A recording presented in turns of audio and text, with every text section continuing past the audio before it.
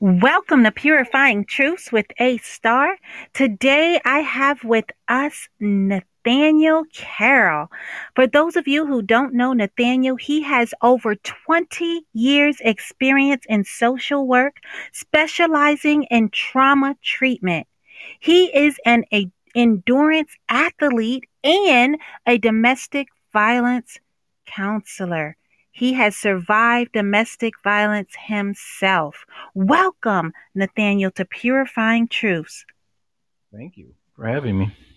Absolutely. We are in for a treat today. As we have spoken the past, I know that you have so much that you are doing in your world as you are illuminating. Tell us, please, what motivated you to get started in competitions? As I believe it stands right now, you hold the record for the most push ups in 365 days.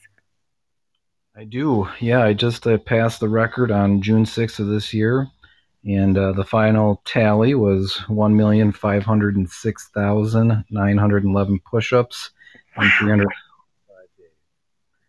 So, what inspired me and what motivated me, you asked? And it's about Hmm. making an impact on those that serve our community and my children, and being a role model for other people who have been in tough situations and found a way out, and as a result, persevered and chased their dreams. Indeed, you are chasing your dreams, and your story just screams perseverance. Please tell us about your perspective on parenting and how that plays a role in your competitions.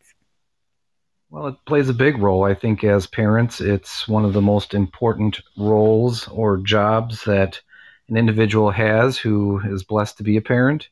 And for me, it's been about setting the example and validating their experiences and nurturing them to the best of my ability, all of which I didn't experience myself growing up. So I've had a strong kind of urge to be a parent that I didn't have growing up. Hmm. So instead of turning that inward and becoming just like and creating what you went through, you decided to break that mold and creating what you wanted to happen. And now your children have a different aspect. Would you like to expound a little bit on that and how hard or easy it was for you? Sure. I mean, it's an ever evolving process. I don't think anybody ever, achieves the perfect parenting platform. So Hmm. it's a work in progress. And for me, it was a lot of anger, resentment, felt feelings of abandonment, resentment growing up and into my young adulthood. And, it carries on through. You still carry some of that with you. And I think the key for me has been the awareness of what was my fault or my responsibility, and what wasn't. And I think as a kid, I took on a lot more responsibility of my parents' decisions than what was truly my responsibility. So now, as an adult, taking that into consideration and really looking at their roles as individuals and people aside from my parents kind of helped me separate that, and kind of relieve me of some of the kind of the feelings that I had growing up and into my young adulthood. But they certainly carry. I mean, they're certainly still there. You just have to kind of manage them and address them when they come up, and maybe they're a little more when they're a little more intense. Understood. It's so important that we take that moment, to step back and just assess the situation. Not every burden is ours to bear. Everything isn't our fault. And just to divvy out what are we responsible for and what are we not. Sometimes we're carrying things that we're not supposed to carry. And I love that you didn't pass that burden on to the next generation through your children. So hopefully they keep that up and then they even improve and the next generation improves. And that's how we get better as a whole. Now, let's switch and talk a little bit about setting goals and holding yourself accountable because I know you didn't just wake up one day and was able to achieve these goals and meet these and exceed these push up goals and beat all of these records. How did you hold yourself accountable, meet the goals, and then crush the goals? Well, simply put, it is you take the big goals and you reduce them down to very small, manageable behaviors and routines. And for me, like you said, yeah, you don't wake up one day and decide I'm going to do 4,000 push-ups a day. It's a cumulative effort, and it's a progression. So physical fitness has been something that I have, participated in and been a kind of it's been who I am for many years. So it's an accumulative of that. But in short, to answer your question, it has to be who you are, not something you do, because oftentimes with challenges like this or other obstacles in life, I mean, when there's always convenient excuses or attractive, outs to not do something. But when you make something who you are, it gives you the grit and the ability to endure tough times.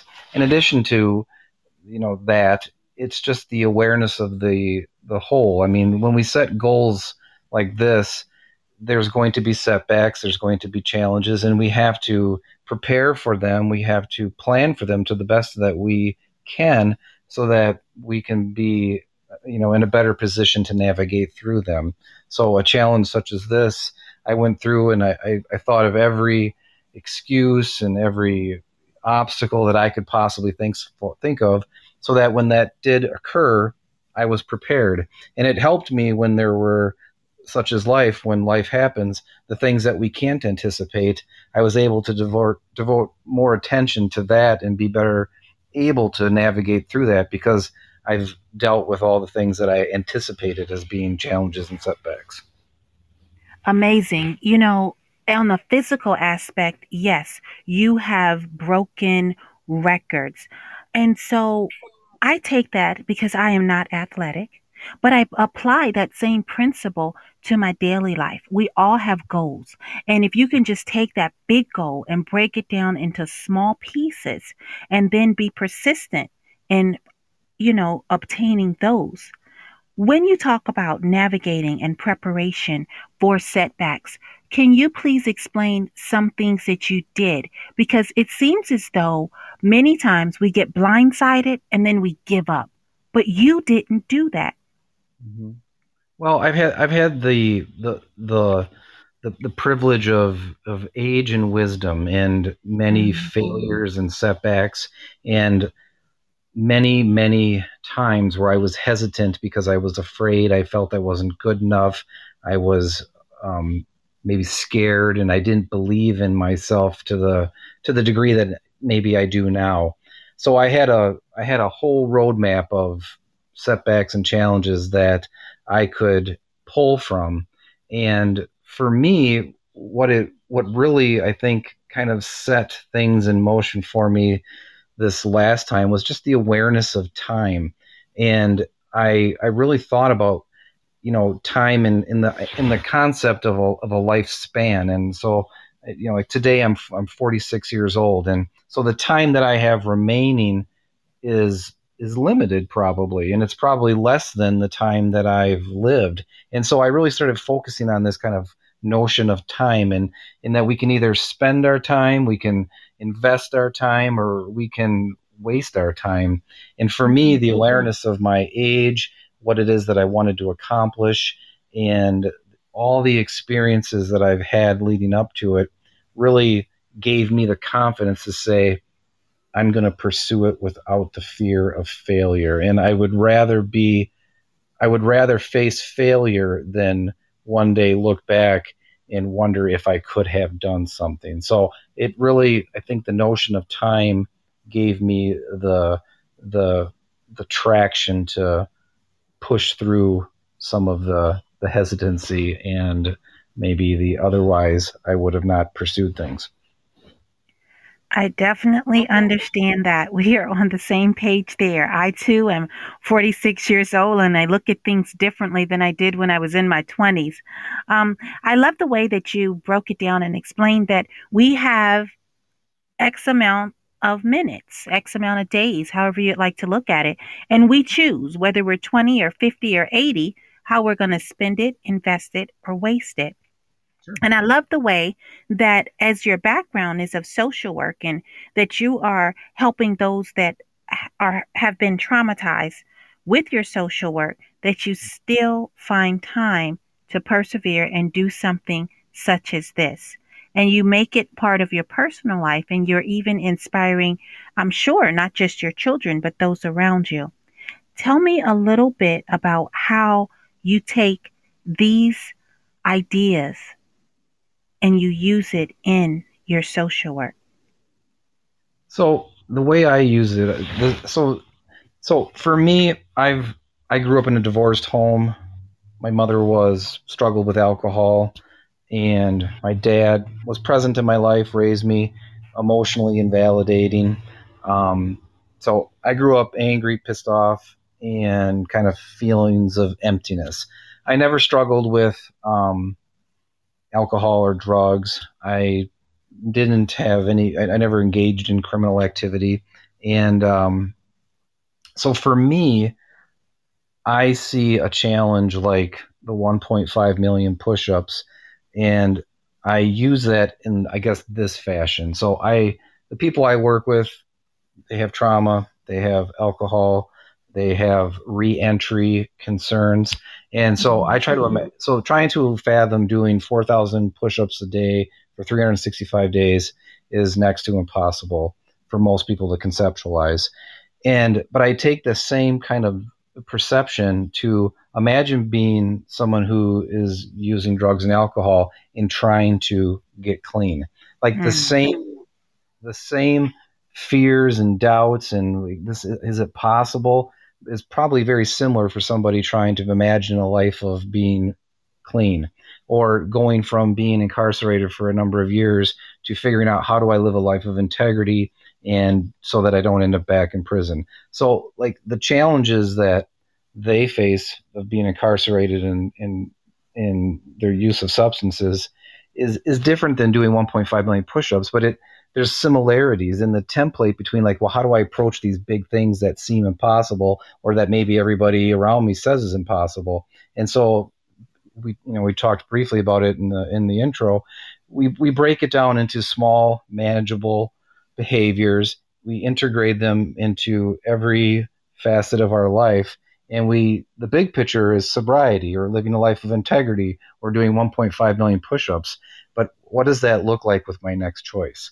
And so we talk about the ability to focus on what is it that I can control, what's within my control, and what is outside of my control. And really, for the push ups or sobriety or reentry, if I focus on controlling the controllables, that's the best I can do. And the stuff that's outside of my control I'll have to navigate that, but I can't spend the bulk of my energy on those aspects because I'll never achieve the 1.5 million push-ups, and those people that are incarcerated or trying to live a life of sobriety will likely end up back in jail and using substances.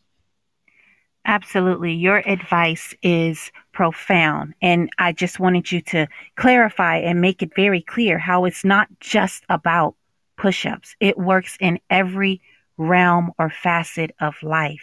Um, This whole you, challenge, the push-ups obviously is a very special number, and it has, I guess, personal meaning to me. But it's this entire adventure, challenge, what call it what you will. It's nothing to do with me. This is for other people. This is for my children. This is to use as a way to connect with other people. This was to support the families of our fallen first responders. So there's nothing selfish about any of this entire challenge and the things that I've done leading up to it and the things that I do moving forward. If God gives me the ability to have enough time. Absolutely. You are definitely an inspiration. And I love how you tie the two together. And certainly what you're doing is anything but selfish.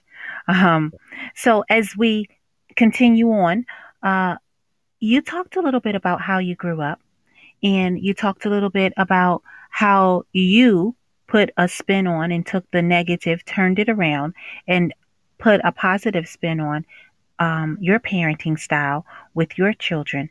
Please give us your perspective on parenting.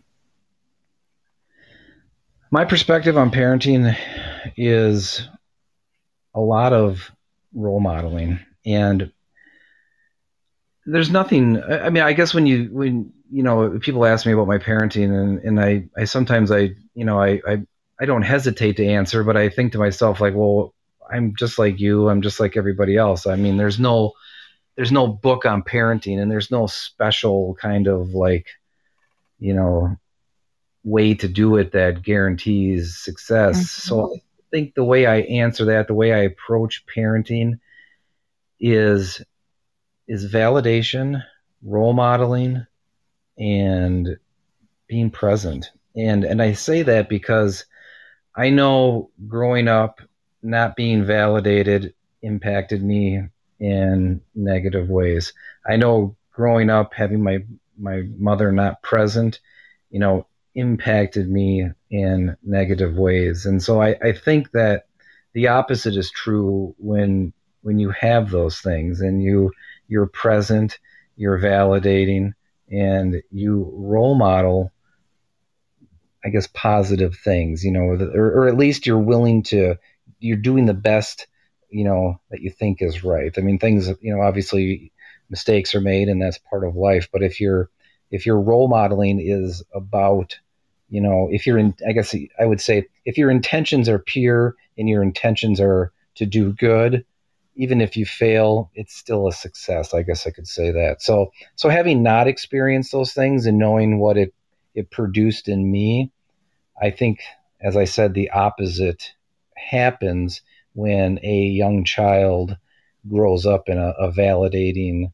um, household with a parent who's present and role models with, good intention. Absolutely. And, especially this generation, they are well aware of intent. They are well aware of what we mean. It's not what we think that we mean or we're showing. They see through that. So, definitely the validation, the being present, I totally agree with you because they're not as naive as we were growing up. They know a little bit more a lot sooner. Sure, I think they do, and for me, it's so like I it's one of those things. I mean, like I'm by, and again, I always take a step back when asked that question about parenting because I don't, I'm just like I say, I'm just like you. We do the best we can. We make mistakes, and there's no, my kids get pissed off at me just like your kids get pissed off at you. It isn't to suggest that what I'm doing is the recipe for success per se. But I do think, like you said, the kids are more aware and kids are more in tune with kind of what people say and what people do. And I think that's the part where, I talked a little bit about integrity, like doing right even when people aren't looking. And so like for me, I've had a lot of, I guess, opportunity to be more public. I mean, so I've done many interviews, I've done many podcasts, and I talk about my story. And so like my kids, when you speak about integrity, like, it'd be one thing if what I was saying was a bunch of BS and they would see it because they live with me and they know that Mhm. these are the things dad's saying on, his news interviews, but this is what he's really like at home. And so like for me, it's about that integrity, and they are heightened aware, they're heightened awareness of BS or what the truth is. Indeed, I agree with you. Absolutely. Now, Nathaniel, what is one key message that you would like the audience to take from this broadcast? If they could only remember one thing about you, what message would you like them to remember?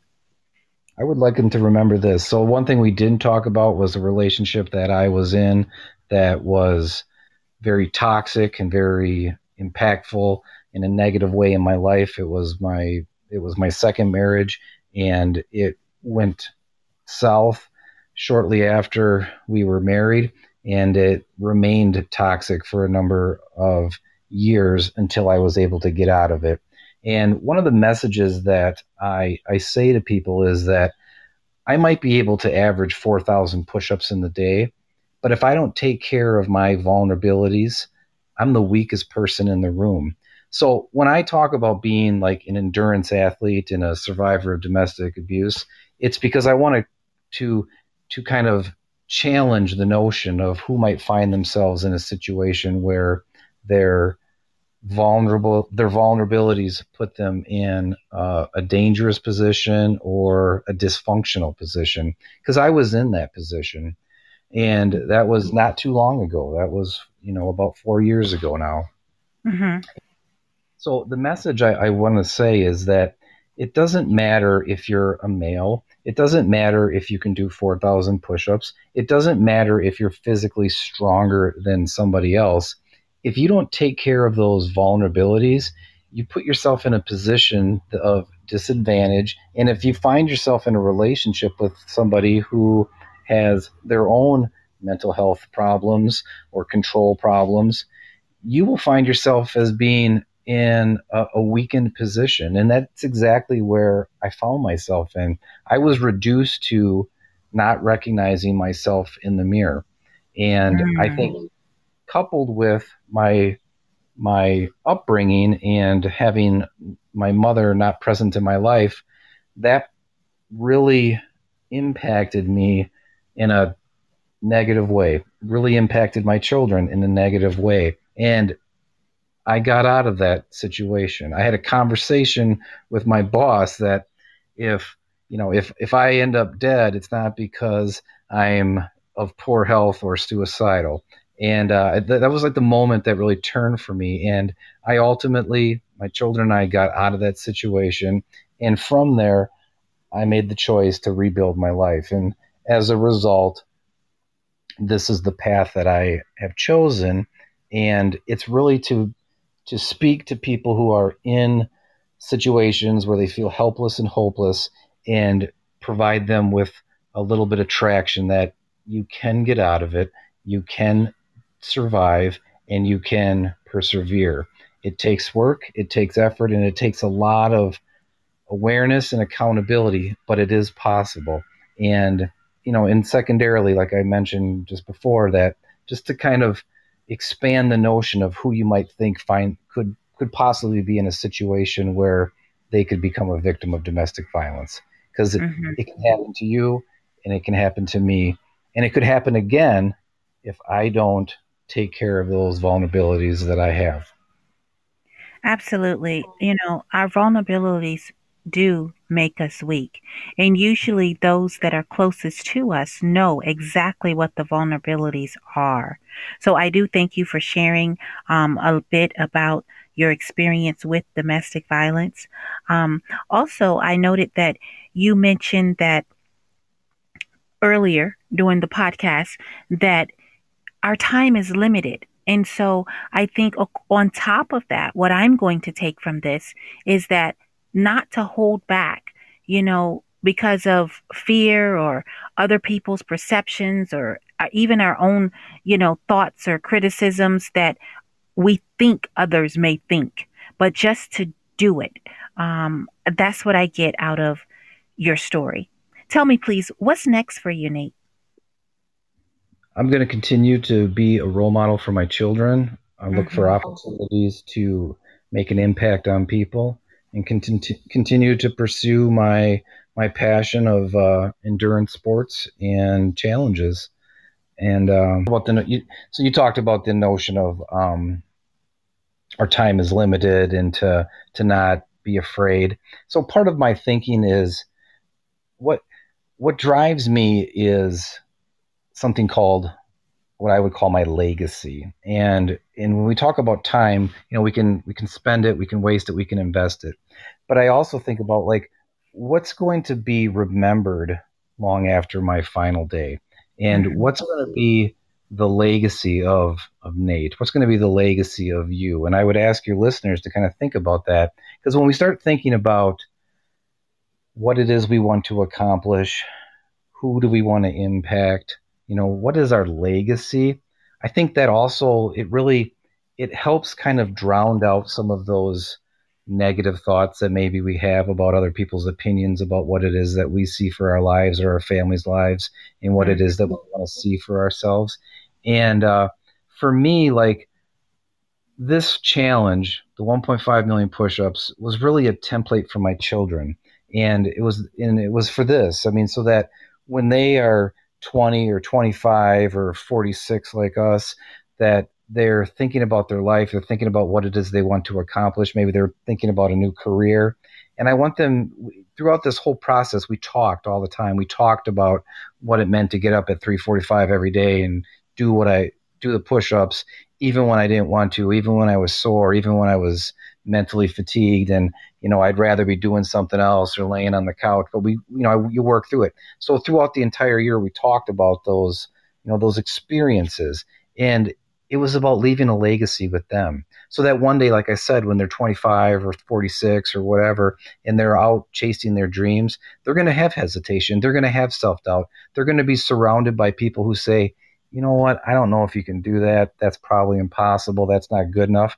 And I want them to have the ability to reflect back on this time and say, you know what, if my old man can get up and do 4,000 push ups every day and do what he did and teach us the lessons that he taught us, I think I can get up and go shoot those free throws. I can get up and study for those tests, or I can get up and face that next challenge pursuing my dreams. And so, and I want that to be, because, like I said, our time is limited. I'm 46 years old. I could drop dead next week.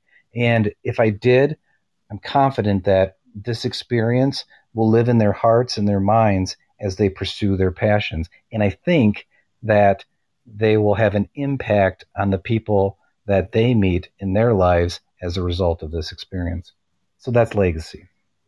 Absolutely. Nate, I am with you totally on board about making memories and legacy.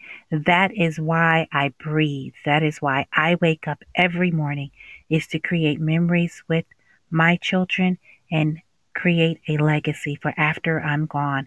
God knows I hope that neither of us drop dead, tonight or within the next few years, but I hope we have that left behind so that grandchildren, great grandchildren will have that inspiration and motivation. So, once again, tell us what's next for you. So what's next for me? There's a couple of things. So I'm done doing push-ups, so that's good. So I think I've done enough push-ups in my lifetime for a room full of people. So we should be good on that. But I'm looking at doing the Fox Cities Marathon here in Wisconsin. It's September 19th. 26.2 miles is the marathon. I'm gonna do it in reverse, and then I'm gonna do it forward. So I'm gonna do a total of 52.4 miles, and I thought that that's going to be challenging. That's going to be hard, but I'm going to make it a little bit more challenging, and I'm going to do it carrying a 100-pound pack. So it should be a good 24 hours of misery that will be well embraced. So that's my next challenge. And then I'm looking at doing the New York City Marathon, 26.2 miles, and carrying that pack, and hopefully raising some money for the foundation that I supported this past year. So that's kind of And the tentative plan. amazing. And that's what I wanted to touch on. You are breaking these records and you're doing these things, but you're not doing it for, as we say, clout. You are actually raising money. Who are you raising money for? So I'm raising money for the Tunnel to Towers Foundation. It's a Mhm. foundation out of New York, and it came about after 9/11. Steve Siller was a New York City firefighter. Those planes hit those towers on 9/11, and he was off that day. He was going to play golf with his brothers. Got the call that all hands on deck, and he was in his station was in Brooklyn, and so he went back to the station, got his gear, and they tried to get to the towers, but they couldn't get there because the Brooklyn Tunnel was jam packed with cars, so they couldn't get through. And so he strapped his gear on and he ran to the towers and got to the towers, helped some people get out and get to safety, and continued to go back inside, and ultimately gave his life when those towers collapsed. So his Mm. family started the Tunnel to Towers Foundation. And what they do is if a first responder gets killed in the line of duty and they leave behind a family with young children, that foundation comes in, pays off that mortgage so that family can stay in the house and preserve those memories with their mom or dad that they lost who was serving their community. And they also do the same thing for Gold Star families. So if a service member goes off to war, gets killed in a line of duty, and they leave behind a family with young children, they do the exact same thing. They pay off that mortgage so that family can stay in there. They also build smart homes and refurbish homes for catastrophically injured vets, and then they pay off that mortgage so that vet can live a more independent life.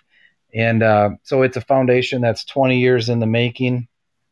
Their goal is to pay off 200 mortgages this year, and so I did all the push-ups to raise money for that foundation, and just to illustrate that it really wasn't about the push-ups. So on June 6th, I passed the record at MetLife Stadium in New Jersey, and with a set of 20 push-ups that I broke into 9 and 11 in honor of the 20th anniversary of 9/11 and 9/11, the two sets.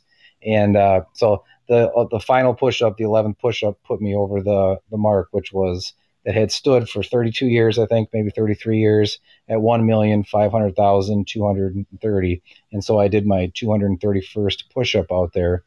So I get done, and I go off to the sideline, and there's a guy that wanted to interview me on the jumbotron, and he says, "But you got to wait. We got a couple other things to do." So we're all sitting around or whatever, and people are saying thanks or whatever. And then that kind of stepped aside. And then I went off in the corner and I was doing more push-ups. And this guy says to me, he's like, "You just passed the record. What are you doing more push-ups for?" And I said, "Because this isn't about push-ups. It's about raising money for this foundation." And so I continued to do push-ups up until June 13th, when the 365th day was over, because really this whole challenge, it wasn't about push-ups. It was about supporting those families, those fallen first responders. So that's really what it's about. And what I do, it isn't about me. It's about trying to serve my community, serve my country, and be a role model for my children. That is amazing. Phenomenal work. You have tied it all together, tied up all the loose ends. People, I want you to know that Nate is doing his work to leave a legacy, make memories, and he's supporting those in his community. He illuminates the world. Tell us, please, how can the audience connect with you? Well, there's two ways. What I would say, if anybody finds this story interesting, it's you can do a number of things, but I would say hug your kids, be a role model to your kids today. Look for opportunities to serve in your community. Take a minute and look at the first responders, the police officers, the firefighters, the EMTs that are willing to put themselves in between us and danger, and just say thank you. People say, like, well, how can I help? And I say, you don't have to do 1.5 million push-ups. You don't have to do 5 push-ups. Just be aware of the impact that they make and acknowledge it. Say thank you. And whether that's first responder or the person at the grocery store or somebody at the post office, whatever it is, be aware of the people in your community that impact your life. The people that I got my trash picked up today. I go out there, I wave to the garbage man and say, "Hey, thanks, man." Because if he's not doing his job, guess what's piling up in my garage? So just be aware of the people in your community and acknowledge it. And I would encourage people to check out tunneltotowers.org and learn about their programs, their fallen first responder home program, their catastrophically injured vets, and their Gold Star family program. And in fact, I'll mention it, they just announced 3 weeks ago that they have a new program now, and they're going to be paying off the mortgages of fallen first responders who have died due to 9/11 related illnesses. So a lot of those first Mhm. responders, in the moments those towers collapsed, they're digging around in rubble, trying to get people out or reconnect people with possessions and do everything that they did. And they spent months down in that rubble. And as a Mhm. result, many of them now have developed lung problems and lung cancer and are sadly dying as a result of the hours and days and weeks and months spent digging in that rubble and on ground zero to try to reunite families with maybe some possessions or memories or whatever it was that they could do. They sat there and did that. So I would just encourage people to check out that foundation, and it's tunneltotowers.org. And for me, if you're interested in what I do or my crazy activities, I post primarily on in Instagram, and I'll provide you a link to that people could, click on to check that out. So, but again, it's not about me. It's just about being making an impact on my community, and for anybody who's listening, the people that impact your life, just say thank you and be aware of the impact that they have. And that would mean far more to me than somebody following me on social media. I'd much rather have you say thank you to that garbage man than follow me, but you're welcome to follow me as well if you'd like. You're so humble. I do respect that. If you will please give us your Instagram handle. So it's Nathaniel period Lewis period Carroll. Fabulous. And there you have it. Thank you so much for joining us on Purifying Truths. It has been a pleasure. You have enlightened us, inspired us, and I cannot wait for your next challenge. I am curious to see how you're going to exceed it because I know you're going to do more than just meet it. It's been a I pleasure. Thank you. It's been a pleasure, and I'm so thankful for the opportunity just to share this with your listeners and hopefully encourage them to do good in their communities and their families. Absolutely. Thank you. Thank you. And thank you for tuning in to Purifying Truths with A Star. Tune in every Saturday morning at 9 a.m. for exciting new guests who illuminate the world in the various facets of life. Connect with A Star on Facebook and Instagram at Facets of a Star, STARR. Webpage www.facetsofastar. Shine bright.